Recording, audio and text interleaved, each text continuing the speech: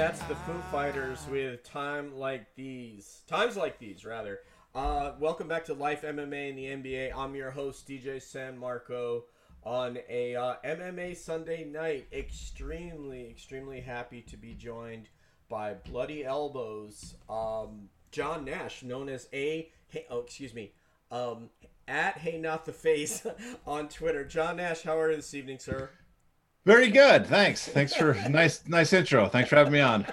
Oh my goodness, it's a pleasure. I've been wanting to talk to you forever because one of the topics that resonates with me the most is what's going on with the fighters and their seeming lack of ability to negotiate in earnest with the UFC. And I'll use seemingly again on any level. I could be wrong about that, but you know, when I know about a subject tangentially, I try not to act like I know more than I know, so I'll try to get someone that actually is an expert and does know. And my friend, that's you. So I don't know if that's an accurate description of but I'll take it, but I don't think that's accurate. I'm not an expert by any means, but I do know how to bullshit. So I guess I'm the right person to have for that. And it's gotten you this far. So that's something to be said for that. So John, I had written down some questions. I wanted to get you, and I remember the first one was for you to sort of set the table for us. And what situation do UFC fighters find themselves in today, and how did they arrive here? Well, I guess the situation the fighters find themselves is they're basically in a monopsony. And what that is a monopsony is the reverse of a monopoly. A monopoly is when first I should qualify, a monopoly is the Webster's dictionary definition of monopoly is when there's only one seller of an item. That's the dictionary definition. But generally speaking, when we talk economic terms or legal terms, when we talk monopoly, we talk monopoly power. That is that there might be more than one seller, but one seller dictates the market price. They have such overwhelming control over the market, they dictate the price. And the UFC is the reverse of that. Instead of a seller, they're a buyer. They have market power over the purchase of a fighter wages, fighter services. And because they have that power, they dictate the price. They can limit how much fighters get paid. Mm-hmm. And there's a whole lawsuit going on about that. But the lawsuit really, the antitrust lawsuit that's currently underway is not really trying to determine if the UFC is monopsony. Mm-hmm. I think the evidence is that's overwhelming that they have monopsony power. The lawsuit's over if they violated the Sherman Act by abusing that monopsony power or intentionally acquiring it. That's the question that has to be settled in the court. But the idea that the UFC has monopsony power or not, I think that's settled. It's pretty obvious they have monopsony power. They get to determine where the price is set. The floor is set by all the different promotions, but the ceiling is 100% set by the UFC. But if they in fact have that monopsony power, is there an illegality that exists because of that? No, technically, no. I mean, in the past, there used to be an antitrust law. There used to be the concept that too big is bad, that you could bring an antitrust suit and break up companies because they got too big, and as basically a Brandeisian theory of law, that we do not want firms to get so much power, no matter how they got it, to dictate it. We've since moved to a consumer welfare model, which focuses on the damages done to the consumer. Mm-hmm. But there still exists, ingredients in the law that allow you to look at, does it damage competitors? Does it damage we've kind of ignored this, but we can also use monopoly and antitrust law to look at, does it damage workers? And so there's nothing illegal about being a monopoly or monopsony power. You can be, that's legally allowed. Again, what's illegal is abusing it, having that power and then using it to dictate terms grossly on competitors, on the consumers, whatever. And the other thing's illegal is to intentionally go out to acquire that monopsony power. So, but the second thing is what I was getting at. So there is something that is actionable in that second piece that you talked about. Yeah. That's basically what the lawsuit accuses. Okay. The lawsuit accuses the UFC of intentionally acquiring market power by going out and purchasing and merging with their biggest competitors to take them off the table, and then having contracts that are very restrictive on fighters that prevent them from testing the to make it extremely difficult to test the free agent market and allow these key asset fighters to go into the market to other promotions. And that's intentional. In other words, they are trying to get all the top fighters and all the market and hold on to it under that accusation that they're doing that. And then the other one is abusing it. Well, if they have this power, if they have this market power, and then they force fighters to sign contracts that they don't want that are onerous, or they force competitors out of business, that's the abuse of that market power. So, to sort of continue to contextualize where we're at, we have to know, as the audience, we need to know, when did this happen? I assume you've been watching pre-Tough. You've been following MMA and the UFC prior to Tough. Yeah, I watched one of the early UFCs. I don't know if it was the first, second, or third, and I actually hated it in the early days because I was a boxing fan. I thought this was just fat guys punching each other. And then, in the early aughts is when I rediscovered it. I actually worked on a movie with Frank Shamrock and Randy Couture, one of the worst MMA movies ever made. No rules, but I was reintroduced to the MMA, to those guys, and they spoke so eloquently about what they're trying to do. And I go, oh, it's not just fat guys punching. And I was in martial arts at the time.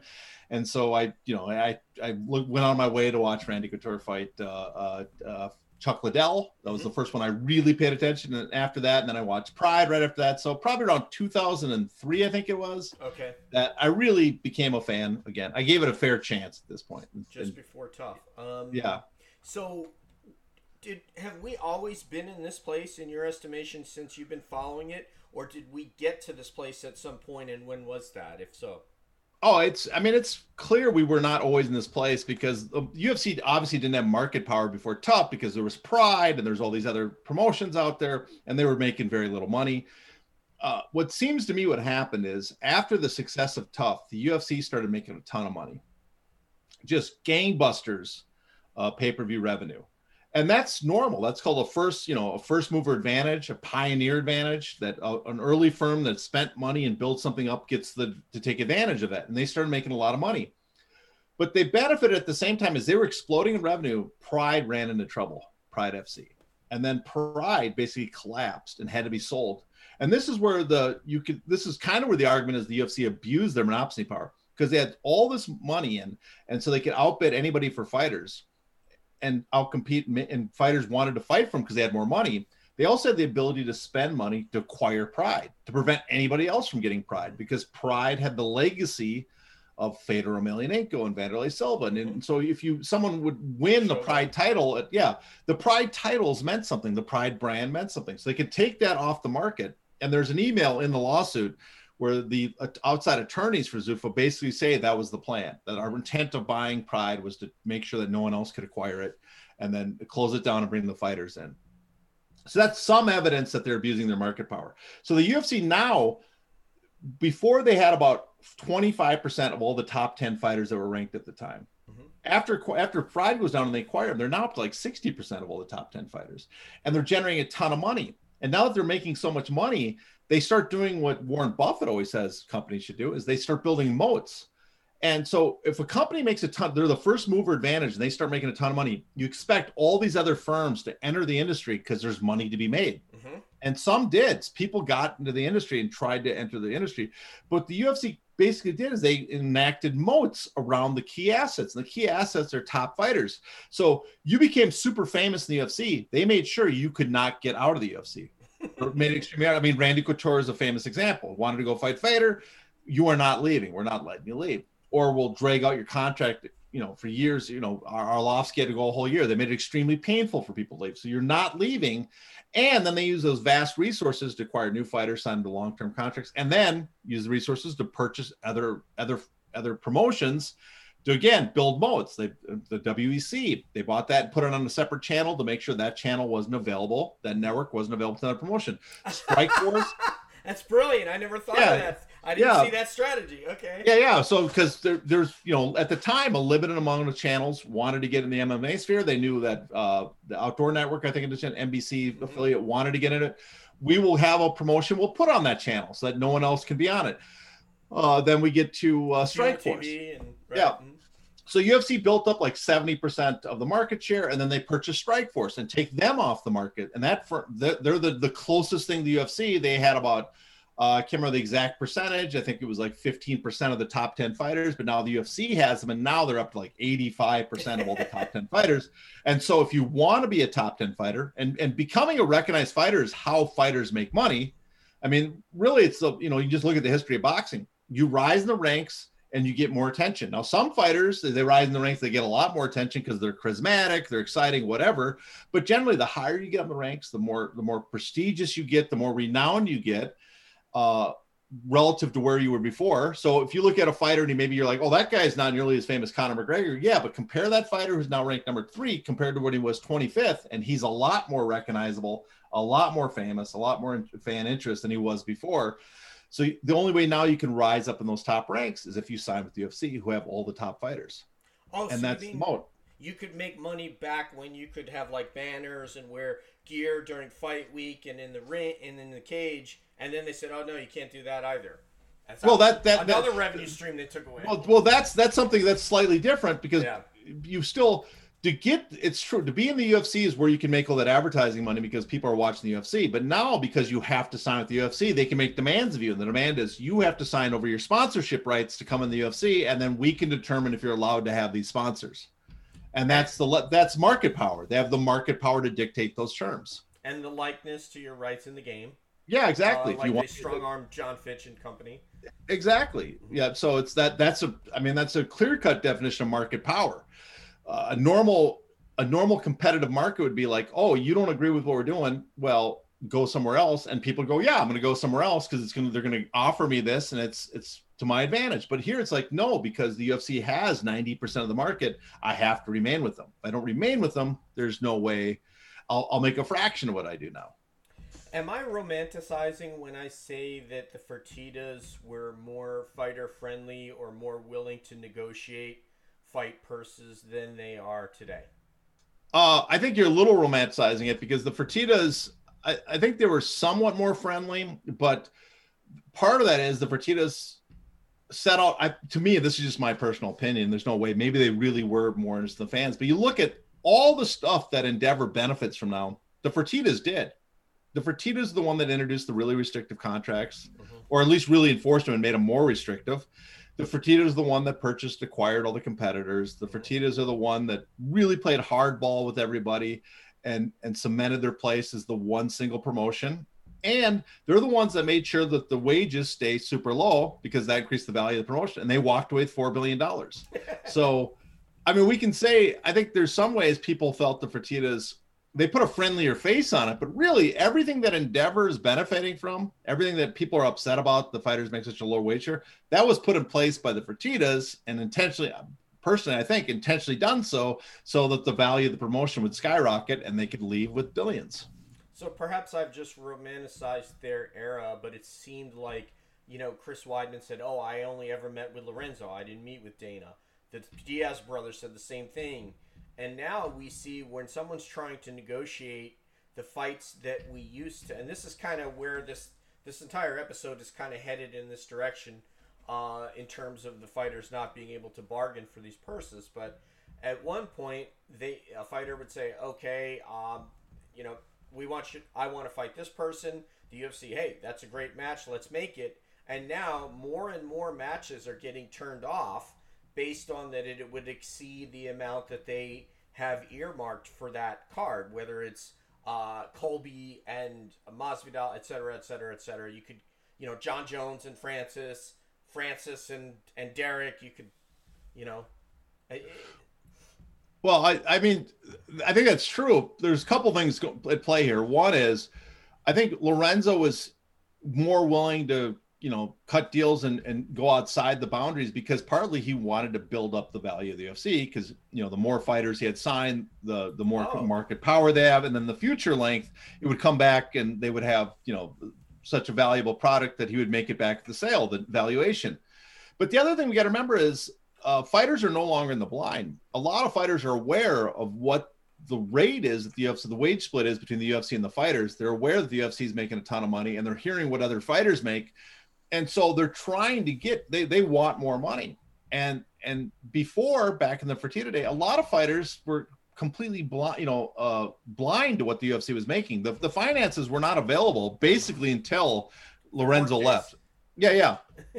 I mean, it came out a little. I remember I did an article a little bit before and stuff, but it was minor. But really, it was after the sale and the antitrust lawsuit together. Those two things released a bunch of information about what the finances of the UFC were. And so fighters became aware only after that of how much the UFC was making. Before, the UFC could always play dumb, like, we don't have the money for that. You can't ask for that much. You're asking for too much. Now a lot of fighters look like, wait a minute, I know you're going to make 10, 20 million on this event. There's no reason why I can't make more. And so that's kind of the different climate we are, that fighters are willing to hold out a lot more now, or ask for a lot more. But it doesn't, I don't think else at the same time they might be holding out more. It's not really working. They're not really getting much more. I'm sorry, I'm just laughing because you're right. It's not getting him anywhere doing that. It's getting you not to fight. Yeah, exactly. You're just holding out and not getting, there's no, I mean, I'm hats off to you guys trying to, draw a line in the sand, put your foot down and hold out. But you're also, sometimes it kind of works, but usually it doesn't. It's not really an effective strategy with the UFC. I remember hearing that noted journalist, Peabody Award winner Brendan Schaub, saying that that he surmised the UFC fighters were getting 12 to 15%. He wasn't that far off. So no, he was pretty accurate. I can't remember, he was in a discussion, I believe, with Anik?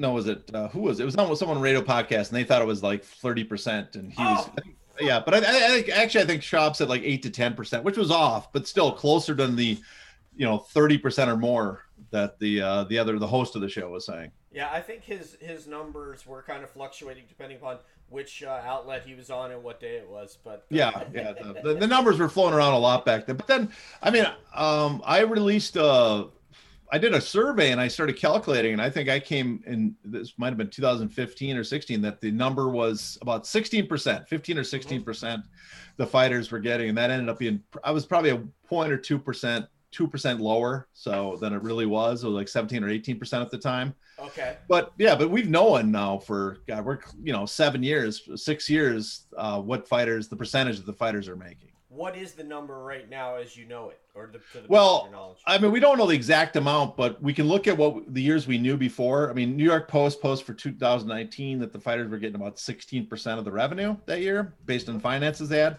But then you look at the production, the direct operating costs on the Endeavor finances they release.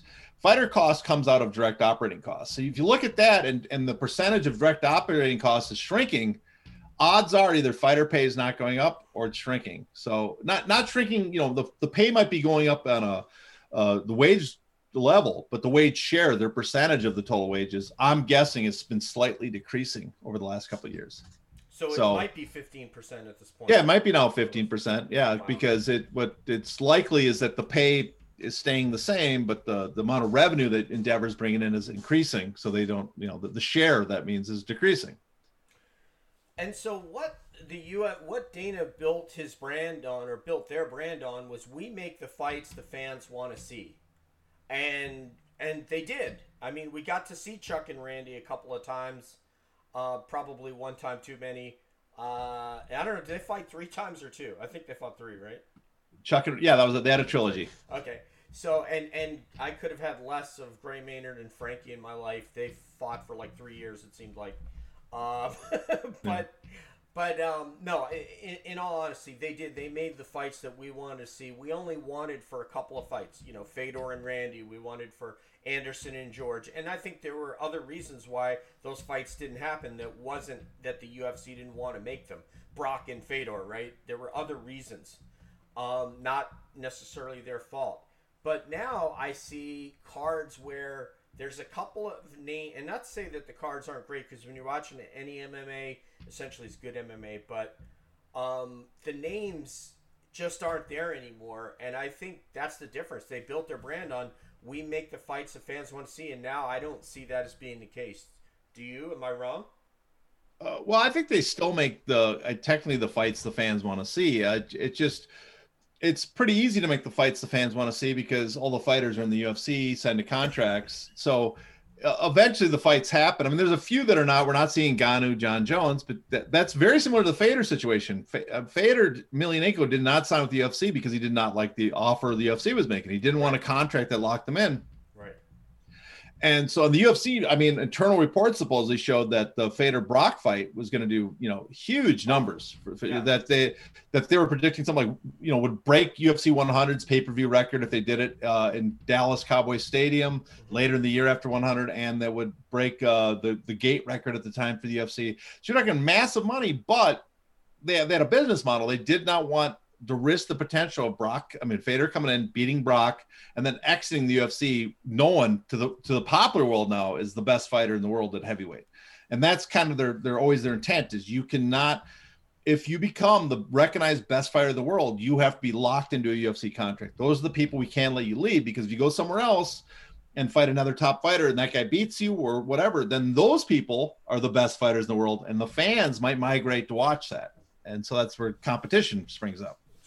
And we're going to, in a second, I'm going to get to, John Nash's prescription for what the fighters need to do. And that's what we're going to close the show with. But before I do that, can you explain to the audience what happens when a fighter gets a shot at the UFC title? Contractually, what happens to them?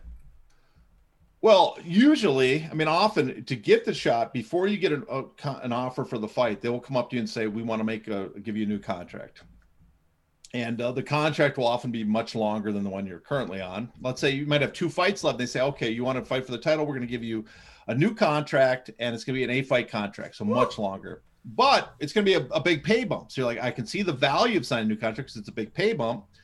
And it'll have like maybe pay-per-view bonuses on it. If you win and hold the title, you have a pay-per-view bonus. So there's a lot of incentive to sign the contract because, yes, I don't want a long contract but the amount of money I'm making is going to be greatly increased by signing this contract.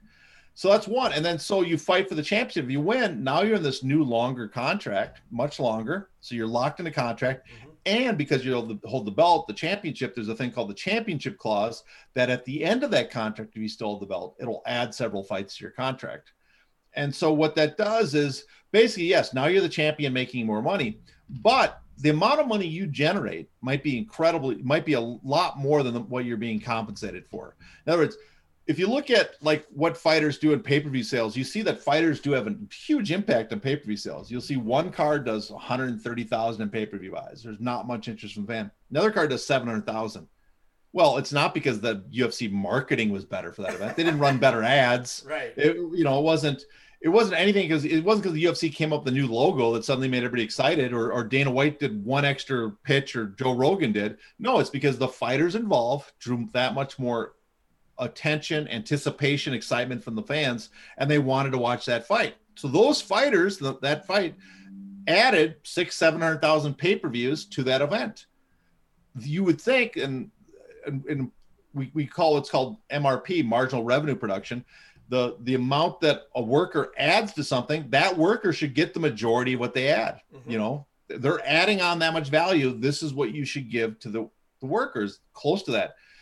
But because the fighters have signed over all their leverage with these long contracts, and when they become the champion, the number one in the world, and suddenly their MRP blows up, that they can add tons of value because now you become the super famous figure and a lot of people want to fight you. You've lost your leverage, and so you can only negotiate a small piece of that. And that's kind of the secret of the UFC, and that's why the championships, that's why they use all their leverage to make sure you sign long-term contracts and they have all these things attached to it, to make sure that you're going to be stuck with UFC at the end of that. So, that's in a nutshell. It's a lot of the problems and a lot of it starts with the champions, because everybody wants to be a champion. And so you sign over a lot of your rights to become a chance to fight that guy, because you know that my value is going to explode if I get to the top of the promotion, to the top of the sport. And the only way I can get to the top of sport is agreeing to these terms. And you have no leverage against that value, though. That's exactly it, because you have to come. You can go to Bellator, but Bellator's got a handful of ranked fighters. Maybe 2 or 3 in your division. So you can, and also because they have so few ranked fighters, because of all these different reasons, people's attention to Bellator is minute compared to the UFC. You can go to one or PFL. But again, most of them have 0 top 10 fighters. John, let's talk about that for a second. Let's say I say, okay, I'm not going to accept the terms of that championship fight deal you're offering me, but I have 2 fights left, and they only have to offer you a fight once every 6 months. So I could be saying, yeah, I'm going to go to Bellator, but that's next year. And so then during that 1 year, they can offer me a fighter that, you know, is a seriously bad matchup for me. Somebody who is very dangerous but won't improve my lot. And they'll actually, and they do this, they'll try to get you beat before you opt out, and they let you out a year later. And a year as a fighter is a long period of time. Yeah. They don't do that as much anymore because they don't have to. The UFC's market power is so great now. They don't do a lot of the stuff they used to. They used to be much more. I mean, that's where people talk about the Fertitas being nicer. No, Lorenzo was the one. If he knew you wanted to fight out your contract and was asking more than they wanted to change their business model, he could say, okay, we have tolling provisions. And these tolling provisions, for every time you're injured or couldn't make a fight, they add on to the contract. So instead, we'll offer you a fight. And then instead of offering you one for 6 months, we're going to wait a year or 13 or 14 months to offer you your final fight. So you're going to add a whole other year onto your contract that you're just going to sit, not make money, and then we'll finally offer your final fight. And then we'll put it on the prelims that are untelevised, because back then people had sponsors, because so you wouldn't get any sponsor revenue and no one would see the fight. And then because Joe Silva really knows what he's doing and he can really make sure you sign that contract, he's going to go, I'm going to put you as a striker against a grinding wrestler that's either going to make you look bad or going to grind you out and win a decision.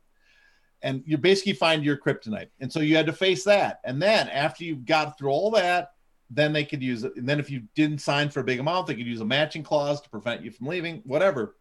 But through all that, then you could finally leave the promotion. And so it was a gauntlet and it was very risky. And so a lot of fighters, didn't want to take that risk, because you knew at the end, it's like, there's a good chance that I could lose all my value, that I might be held out so long I can't afford it, all these various things. And on top of it, UFC has all the top fighters anyways, so by the time I go somewhere else, there might be no one to fight. There's a limited amount of Fedor Emelianenkos out there. That's why Arlovsky could do it. He knew Fedor was out there. If you're in a division where there's no big star out there for you to face, it's like, why would I hold out? They're the big stars here in the UFC. I better stick with the UFC. This is an incredible shit sandwich that these guys are in.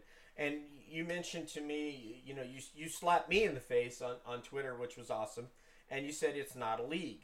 And it's true, it's not a league, but I think of these athletes ability-wise on par with NBA, NFL, MLB athletes, and they're settling for something much less than that, and that's what really bothers me. So, John, what would be, Dr. John, Dr. Nash, what would be your prescription for the UFC fighters if they said, hey, we're bringing you on as an advisor, a paid advisor, by the way. A crooked paid advisor, yes. Well, I mean, if they had Eugene, it could be worse. So still. So, if they're bringing you on as a paid advisor to give them a course of action, what would that be? Well, first of all, it's not my place to tell fighters what to do, right? Because they all have different interests. The fighters are not they're not a monolith with the identical interests. They all have different interests. But I could tell them what I think the problem is. And here's some things I think that's fix those problems. And some fighters might say, okay, that's good for me, and others not. One of the problems is everybody wants the fighters to basically unionize or hold out. Basically go on strike. If you just did that, if you all got together and showed solidarity, that would change UFC overnight. And it probably would, but you're never going to get solidarity. I got a sense that a lot of people talking about this have not experienced with unions, have not dealt with strikes. I work in Hollywood, LA, and that's a very unionized industry. And we've had strikes, and I've been on picket lines, so I kind of know how it works in the process. And I come from a union family. But the problem with a fighters union, or the idea of solidarity, is we see what happens when a company has a ton of leverage with Amazon. These guys work together and communicate. No no Amazon warehouse is unionizing, not because they don't want to. They've done polls, secret polls, and a lot of the employees want a union. They view themselves as mistreated by Amazon, but they know as soon as they form a union, Amazon can close that warehouse and just move it somewhere else, and all those workers are out of work. So what's the point of unionizing?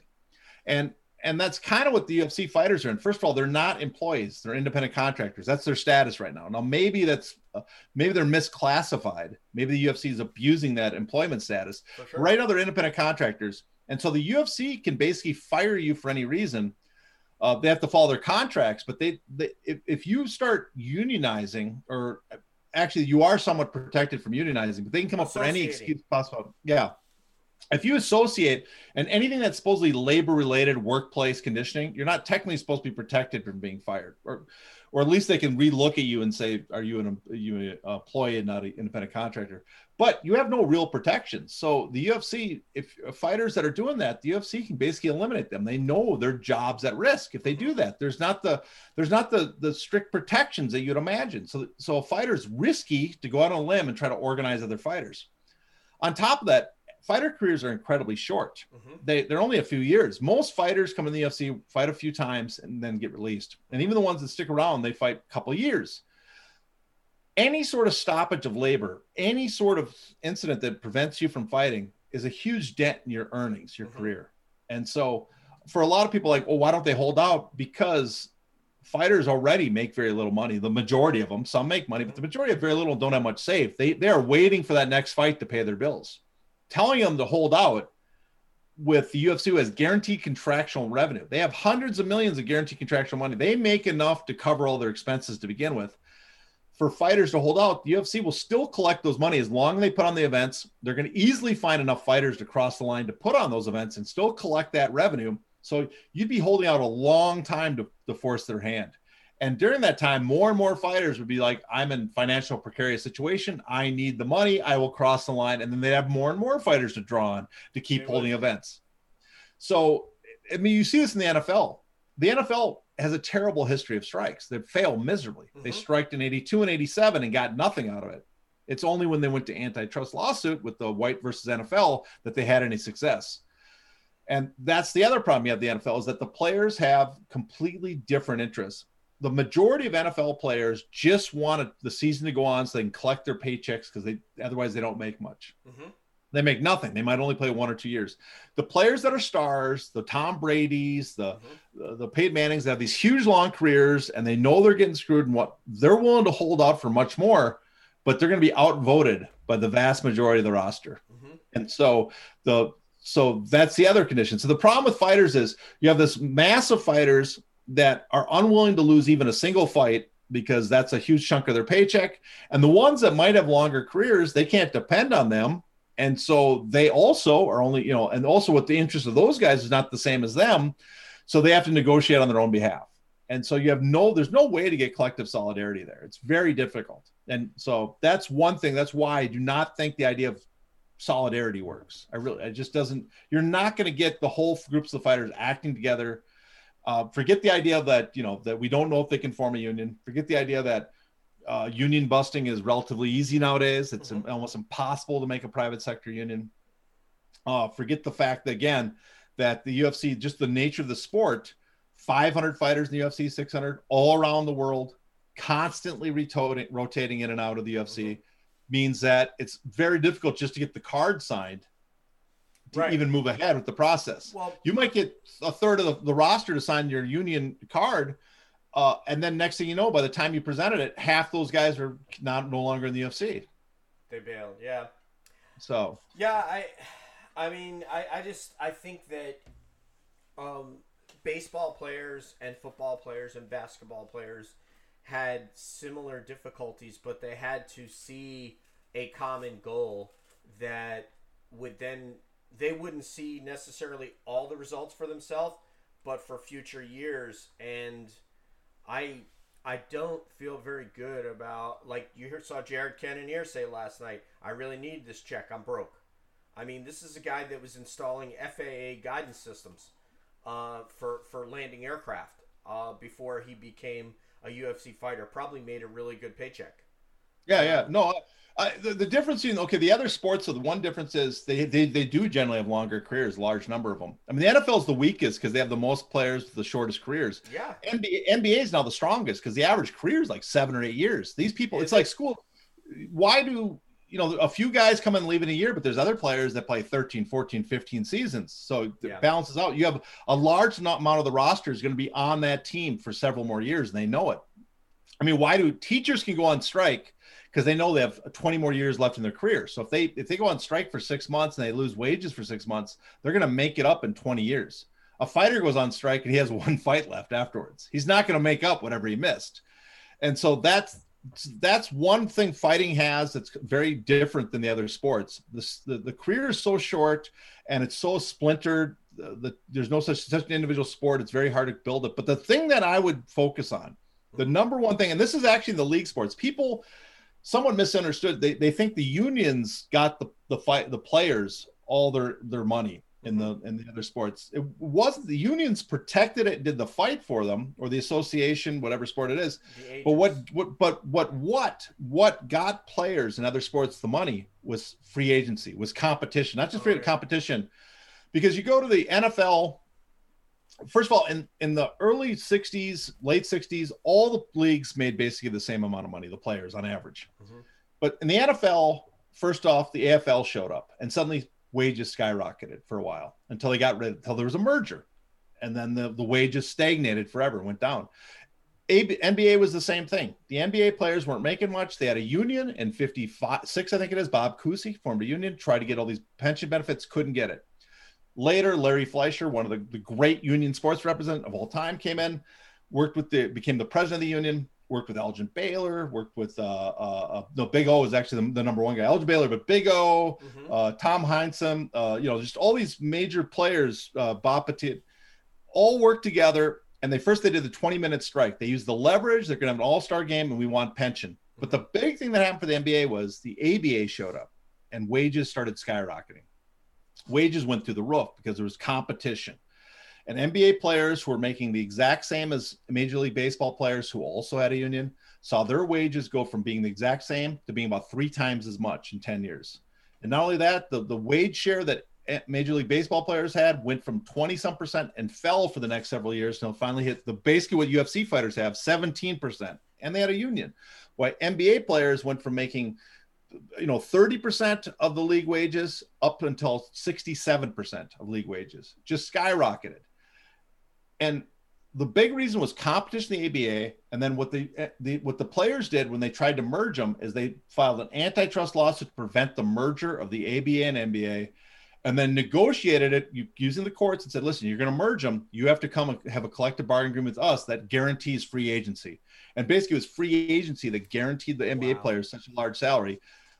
Major League Marvin Miller tried the same thing, similar tactic, and baseball took him longer because of the way the antitrust exemption for baseball, but he got the reserve clause eliminated, free agency in baseball. They went from making 17% of revenue to 50% in a decade. Salaries skyrocketed. So the secret of all sports, you see it in boxing, you see it in all of them, competition, free agency. The competition can either come from an outside league or you have free agency. The problem with MMA is, like I said, the UFC is not a league. It's a single entity. There's not a ton of different owners competing for players. So you cannot get inter-league competition like you can in the other league sports. You need competition coming from outside. So they need the ruling against the monopsony to even start the ball rolling in the right direction. Yeah, I mean, that would help. I don't think that's the only thing. I mean, even if they lose their stuff, they can do. But the number one thing would be to attack. I guess a couple things is, one, the problem is some of the stuff I'm going to suggest that you can do, I don't think a lot of fighters want. I think most of the fans are against. I would if I'm a fighter, I'd kind of ignore the fans. I think Marvin Miller talked about this. The fans don't have the players' interest. They don't understand what's going on, so I'd ignore them. But even a lot of fighters, what I'd suggest is, one thing you could try doing is lobbying for the Muhammad Ali Boxing Reform Act.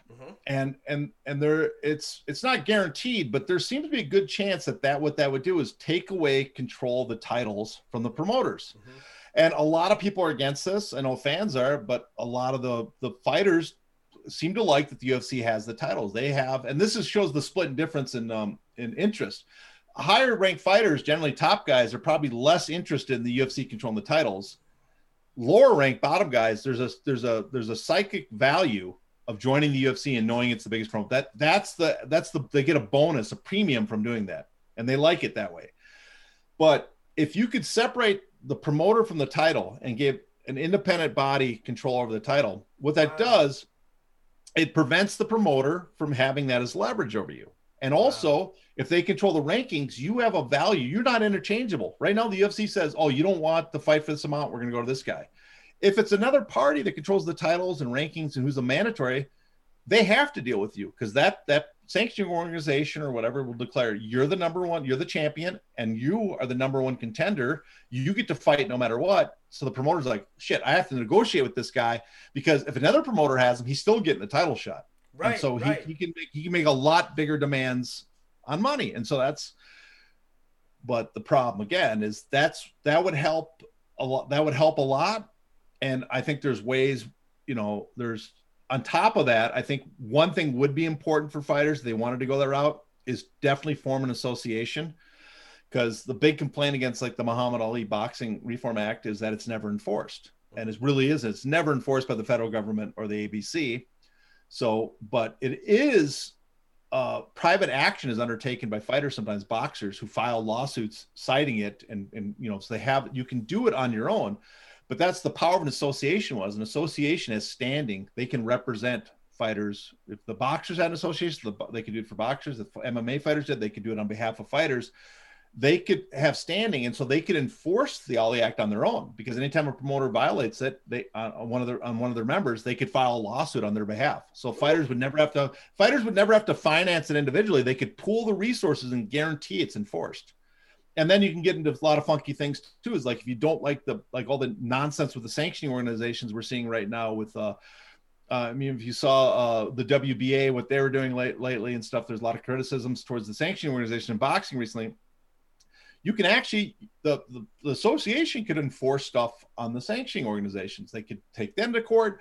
They could declare, okay, if we have enough members in this, we could say, we are only going to honor sanctioning organizations that follow these guidelines. And you'd have set guidelines that aren't financially specific, but they would have a big impact on the fighters' finances. But you could say, like, we want sanctioning organizations that use the rankings from BoxRec, or they use the Transnational Boxing Association rankings, or Transnational Ratings Association Board, use their rankings. So you could basically declare and prevent even the sanctioning organizations from taking advantage of fighters. So you have a lot of control. And if you want to go even further, I actually think a boxing or MMA fighters association, if they wanted to, they could basically become a sanctioning organization themselves. And so that would be the next step. But there's, then you start getting into theoreticals, but you have to, it's still a large leap to get from fighters to getting that passed and forming an association. But I think that's something that's more plausible. It could actually accomplish something, and it could accomplish something it couldn't do it for all fighters, but it could do something for a large segment of fighters.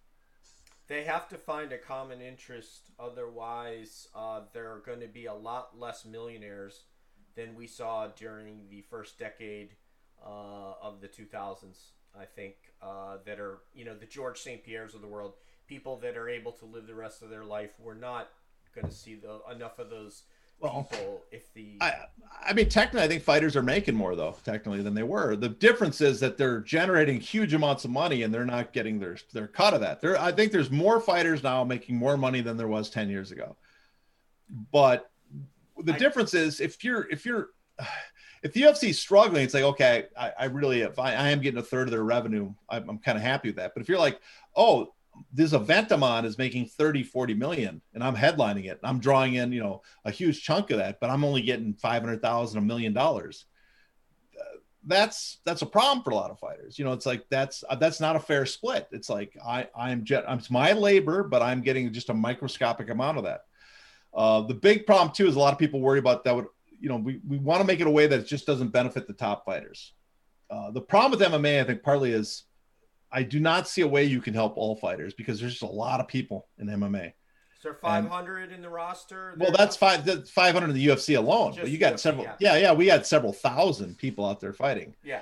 And so there's nothing that says there's no barrier to entry to become a MMA fighter. There's no barrier to entry to become a UFC fighter. You get on to Contender, Dana White likes you, you're a UFC fighter. Mm-hmm.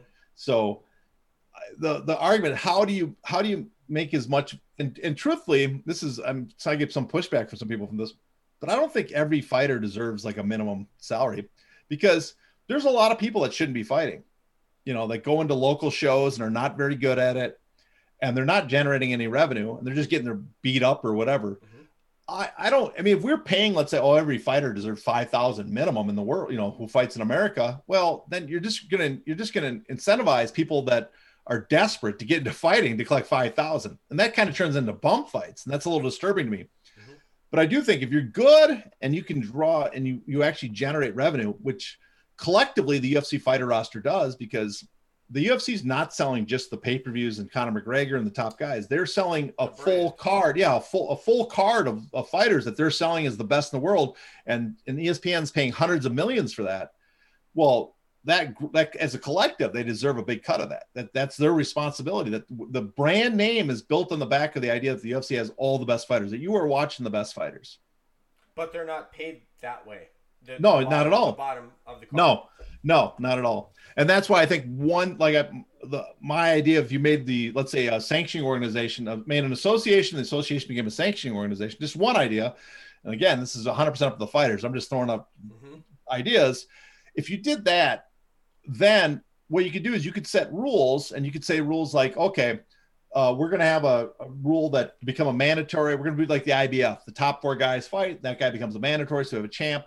But the champ also has a current mandatory. So there's two existing paths to the title. Mm-hmm. And that way you can reach down to like 8 deep. So those 8 guys have a lot of value. And so promoters have to pay them more. Then you have a rule. If you're in the top 10, to stay in the top 10, you have to fight a top 25 fighter. If you're in the top 25, you have to fight someone in the top 40. If you're in the top 40, you have to pay someone in the top 100. What that does is the lower you get the rankings, you still have value, because someone in the top has to fight someone in those rankings. And so a promoter knows, oh, my guy that I'm building up for a title chance so that I can get the title and I can promote the champion needs to hold his position in the rankings. I'm going to have him fight. I need to find someone to fight. And that fighter lower in the ranking goes, well, I know that you need to fight me to hold your position in the rankings. You have to pay me a comparative amount.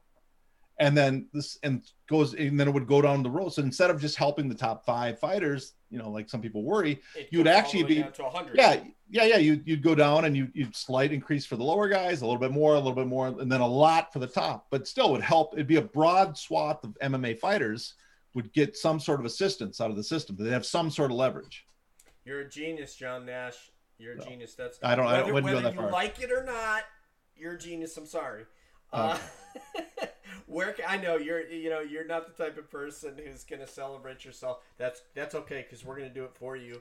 Appreciate it. Even though I just speak nonsense and people buy it, so that's yes. I bought it hook, line, and sinker. Yeah. Please tell the audience where people can find you. I know you're popular on Twitter already and in the media, but please tell them where they can find you. Okay, I'm on Twitter at HeyNotTheFace. You can find me at I write mostly. I post on Bloody Elbow. I should have an article up hopefully this week. It's with Vox Legal right now. I also do a podcast, a Bloody Elbow podcast called Care Don't Care, which is really just about me not knowing anything about the fights, but I still tell you which fights I'm thinking about watching or skipping. And then another podcast I'm on every other week called If the Shoe Fits with Alexi Old and Eugene Robinson, replacing whose name will not be spoken. Where you guys say bad things about my friend Kid Nate. Yes. Well, yeah. Again, his name is not to be spoken. So that was like Voldemort right there. We better start looking around. Thank you so much for your time, John Nash. I really appreciate it. And as always, I'll be following your stuff online. I really appreciate you contextualizing this for myself and for the audience, okay? Okay, sounds good. Thanks for having me on. Peace out, man. Thanks.